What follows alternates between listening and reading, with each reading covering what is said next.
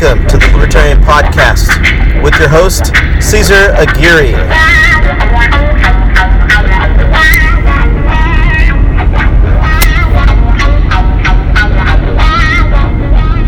Hey everybody, Caesar Aguirre here. Been on a long hiatus, I apologize for that.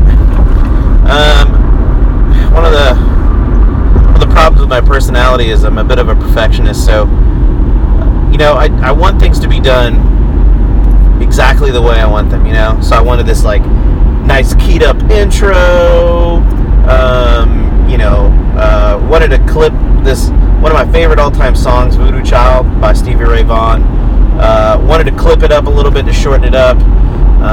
Wanted to get my wife to go out there and introduce me and all that stuff. And I just couldn't get all the pieces together. And then on top of that, I was trying to find a place to just talk. And it was a little bit difficult. A lot of things came up as well, going through these last few months. But I realized that, I just need to go out. I just need to put something out there. I know we've gotten a lot of interest, so I want to say thank you for those who are listening. I want to try to bring something out there that's a little bit unique.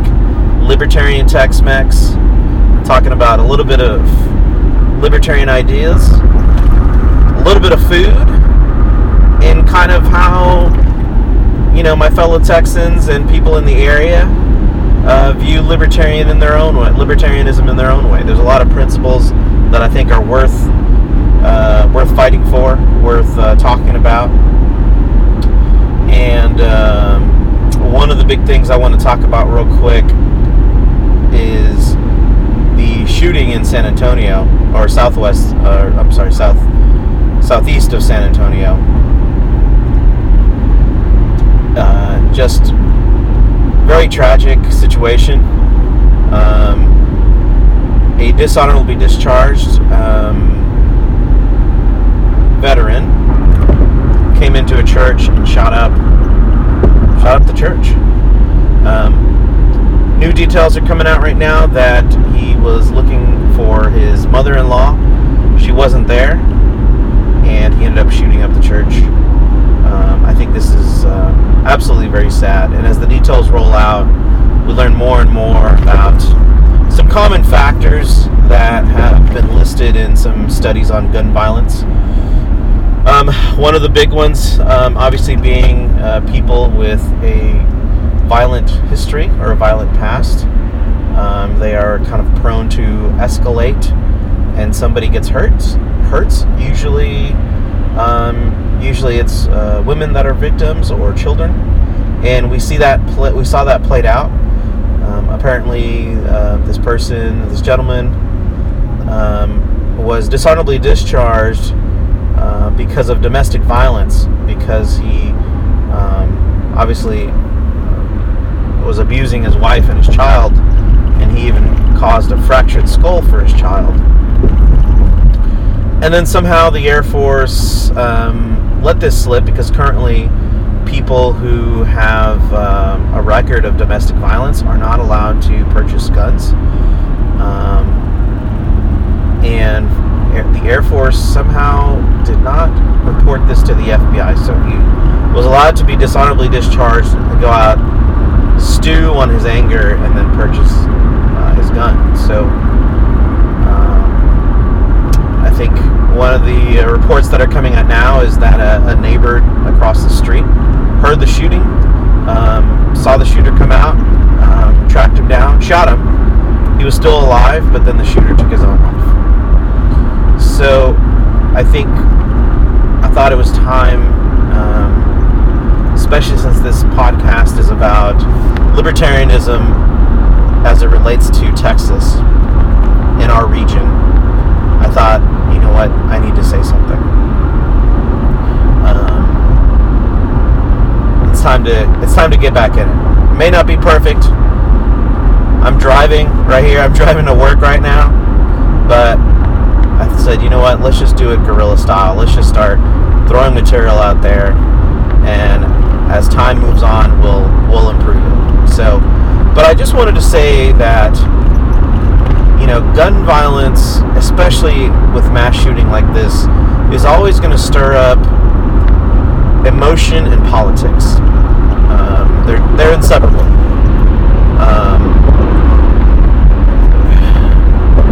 Obviously, we're going to, and it's a very natural reaction to kind of speak from our gut, so to speak.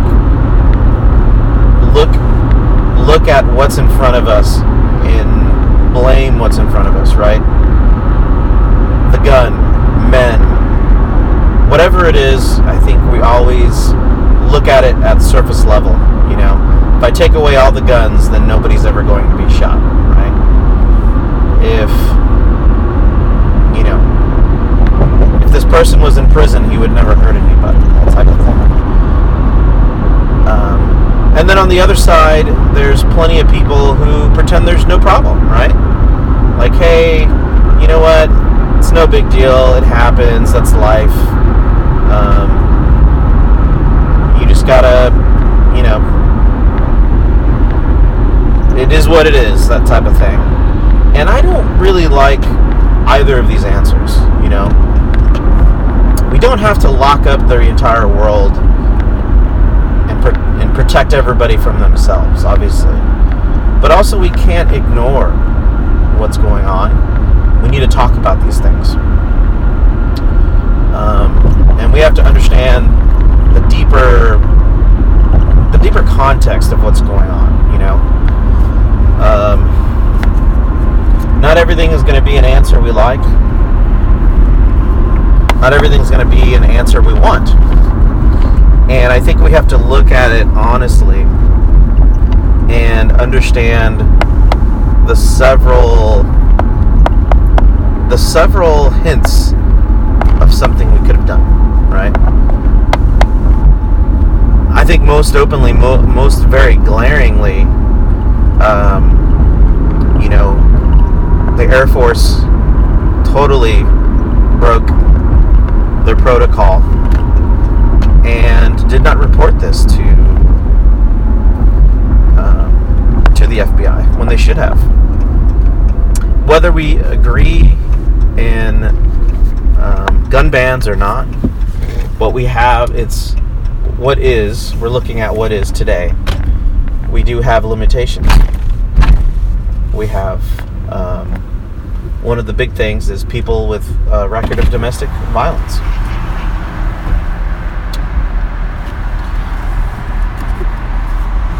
People with the history of domestic violence. There's a few other people that are on the list. Illegal immigrants, drug offenders, a couple of the people that are not really related to gun violence, but they're on there nonetheless. But we look at people with a record of domestic violence, and we see they're already there, they're already banned. So even then, we're not doing what we're supposed to do, right? And that is a giant problem.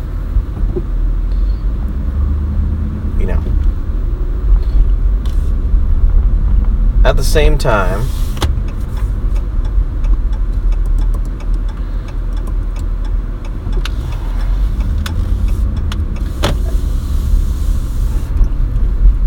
we have to understand the extraneous variables, right? Like access to assault rifles, access to a certain type of weapon. We look at that and we realize as a country that we want those rights. And we understand that there's a responsibility to those as well. And we have to make sure as a society that we understand those responsibilities and that we take ownership of the things that happen, right? And I'm not just talking about mass shootings. I'm talking about suicide by gun, domestic violence that end in a murder. We have to look at that and realize that yes, that having a gun increases the likelihood, right?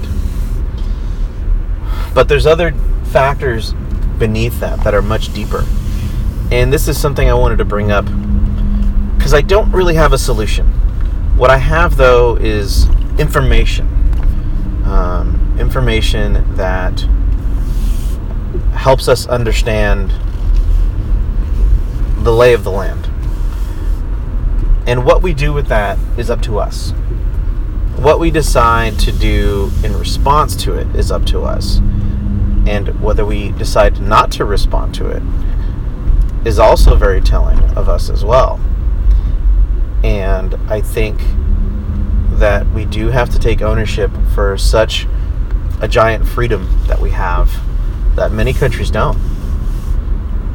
And I'm not saying this means we have to offer up a solution that is related to gun bans. It could be something else. It could be something very different. And the reason I say this is because one of the big influences in my thinking on this is a study by the American Psychological Association, the APA. They did a study in 2013 related to gun violence, prevention and prediction. And I encourage everybody to read it because I think there's some things there that us as libertarians like, and some things that we don't like. And I think we have to kind of put our bias aside, our politics aside, and just look at the data, look at the science of this before we start making decisions about what we want to do. And one of the things that I think is very telling on that one is the correlation, the strongest link, the strongest predictor of gun violence is violent behavior. People with a record of violence, a history of violence, are much more likely to commit acts of violence on other people, especially if they get away with it. So I see this as one of the strongest preventive measures, is understanding who has a violent history, and then how do we as a society keep those people from harming others. Is it a gun ban? Is it therapy? Is it prison? Whatever it is, I think we have to understand that this is the strongest factor. And I know a lot of people out there are going to say guns are the factor, but they're not. They're just a variable. They're a variable that is not the root cause of it, you know? So even if we ban all the guns, if we do not do anything about violent behavior, then we are always going to see violence. We're always going to see people die because of it. So really, the variable we should go after, the root cause of this, is violent behavior. Now, people with a violent history obviously are doomed to repeat this. But the other big interesting factor about this study was also the idea that there needs to be more developmental engagement by communities and the nation, meaning that there's basically like psychological checks with people early as a childhood, right? As early as kindergarten, because a lot of these violent behaviors start young and they build to something later, right? Maybe they're hitting other kids or acting out, and then it just perpetuates themselves, right? And then they become the bully in high school and middle school, and then they're abusing their girlfriends in college, and then finally they have a kid, they're abusing their kids, and it eventually leads to something bad, even worse happening. So one of the ideas in this APA journal is adding stronger improvements to mental health access. And I don't want to use mental health as in people who are quote-unquote crazy, you know, people who are bipolar, people who are schizophrenic. People like these aren't the ones that are causing gun violence, you know. It's literally violent people that are creating violence. It's not crazy people, it's violent people.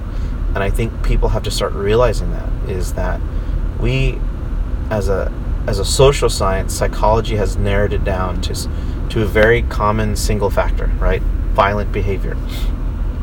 If somebody has a record of violent behavior, we know they're going to act out. So what can we do to prevent them from creating more violence? And then on top of that, how do you prevent that from happening before they have a violent record? Well, we're going to have to find out who these people are, right? Not just identify them and then point at them, but help them, right? If we are noticing as teachers, as parents, as friends, a kid or a friend or somebody being violent, are we taking that step to get help? To understand that violent behavior is really a trained behavior. It's not just a sick person. It's a person who's learning a behavior from the very early stages and then receiving reinforcement on that behavior because they get something out of it. So how do we de-escalate that training and improve or change that behavior? I think, to me, this is ultimately going to be the ultimate answer. And I think the interesting thing about this is it's going to take a lot more effort and a lot more thought for people than just banning guns. So this is where the conflicts of libertarianism comes in, because on one side we see, hey, we're going to have to develop better psychological measures in schools and in communities.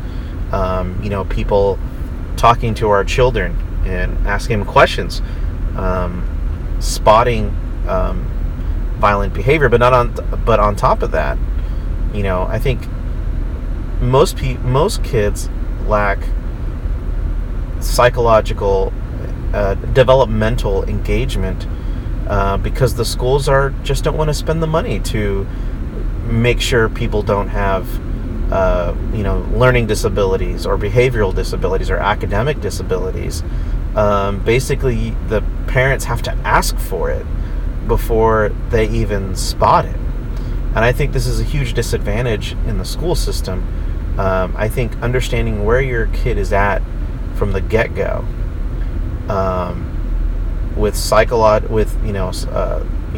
a school psychologist and an academic expert, having them in from the beginning to tailor their development, I think is the best thing to do. And I understand you can't do this with thousands of people, but that's when it comes to, can we do something about it, and does it require us to ban something?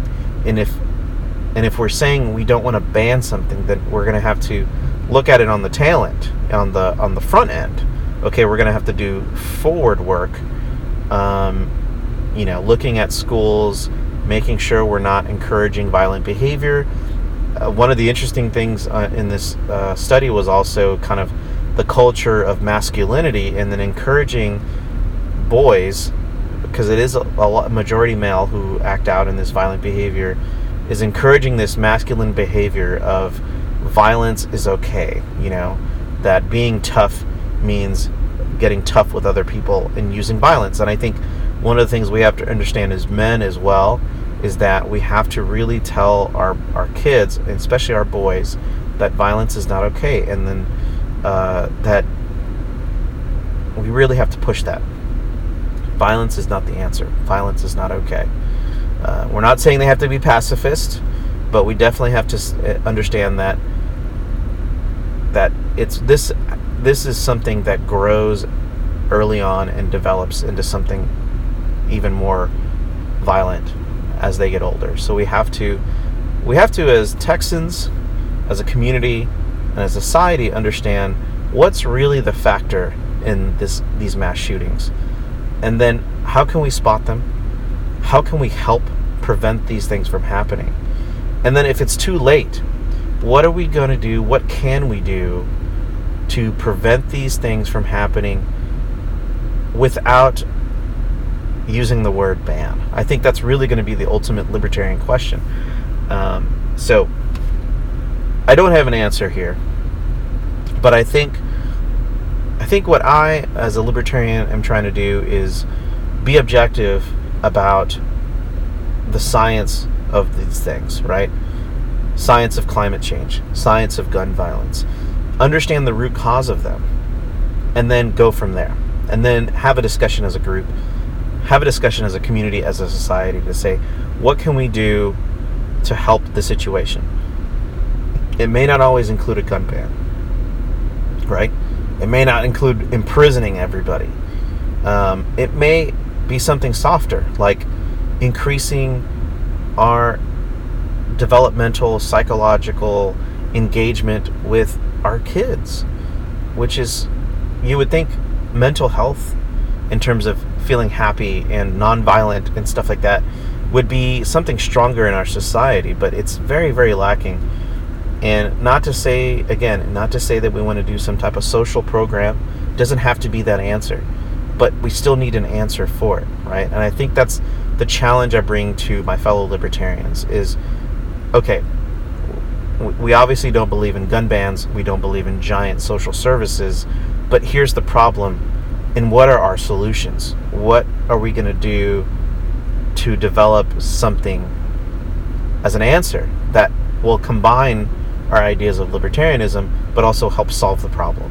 And I think that's a challenge I'm going to bring to everybody right now. I'm not going to espouse on my ideas, but I definitely look at this APA article on gun violence and prevention from 2013, and I read it, and I see a lot of help we need on the developmental side in schools. One of the things that I'm a little bit squeamish about is limiting access to people with a violent history, but at the same time, I understand why it could prevent gun violence. So perhaps currently right now, the people who are listed on gun bans is about 8 different criterion. Maybe only 2 or 3 are actually related to gun violence. So maybe if we cut down the people who are not related to gun violence and parsed it down to the only people with domestic violent history, that in a sense could lean itself towards libertarianism, as in we're limiting the amount of power the gun ban has, but at the same time making what is available there, that limited government, that is still potent and actually doing its job. So I don't know, but I want to leave something up to everybody here. I'm probably going to post some links on this podcast, most specifically the APA 2013 article on gun prevention and prediction. I think it's one of the most powerful articles I've read, much better than anything written by journalists today. Obviously, journalists are just trying to catch the momentum, throw something out there before they even think about these things. This one is very thought out. It's posted out there, and I keep repeating it when people talk about gun violence, because I think there's a lot of misconception there, and I think there's a very, very quick knee-jerk reaction on gun bans right away, and I don't think it's going to solve the problem. And at the same time, on the other side, people just say it is what it is, you're not going to be able to do anything about it. To me, that's ignorant, and I think it just requires a little bit more knowledge to say we can do something about it. It's just, what do you want to do about it? So anyways, I'm going to leave off with that, but I just want to say thanks for listening. I am going to try to be back here and shoot out some more content. Maybe a little bit on the dirtier side, where I'm just hit and play and go, and then as time goes by, I'll clean it up and try to make it a little nicer. What I want to try to do eventually too is bring up some interviews with some people in the area, local businessmen, people with some good food ideas, see how libertarianism has impacted their lives in terms of free markets and limited government, see the pros and cons of it, and get some good honesty answers and feedback. So anyways, thank you guys so much for listening. Thank y'all. We'll hear you next time.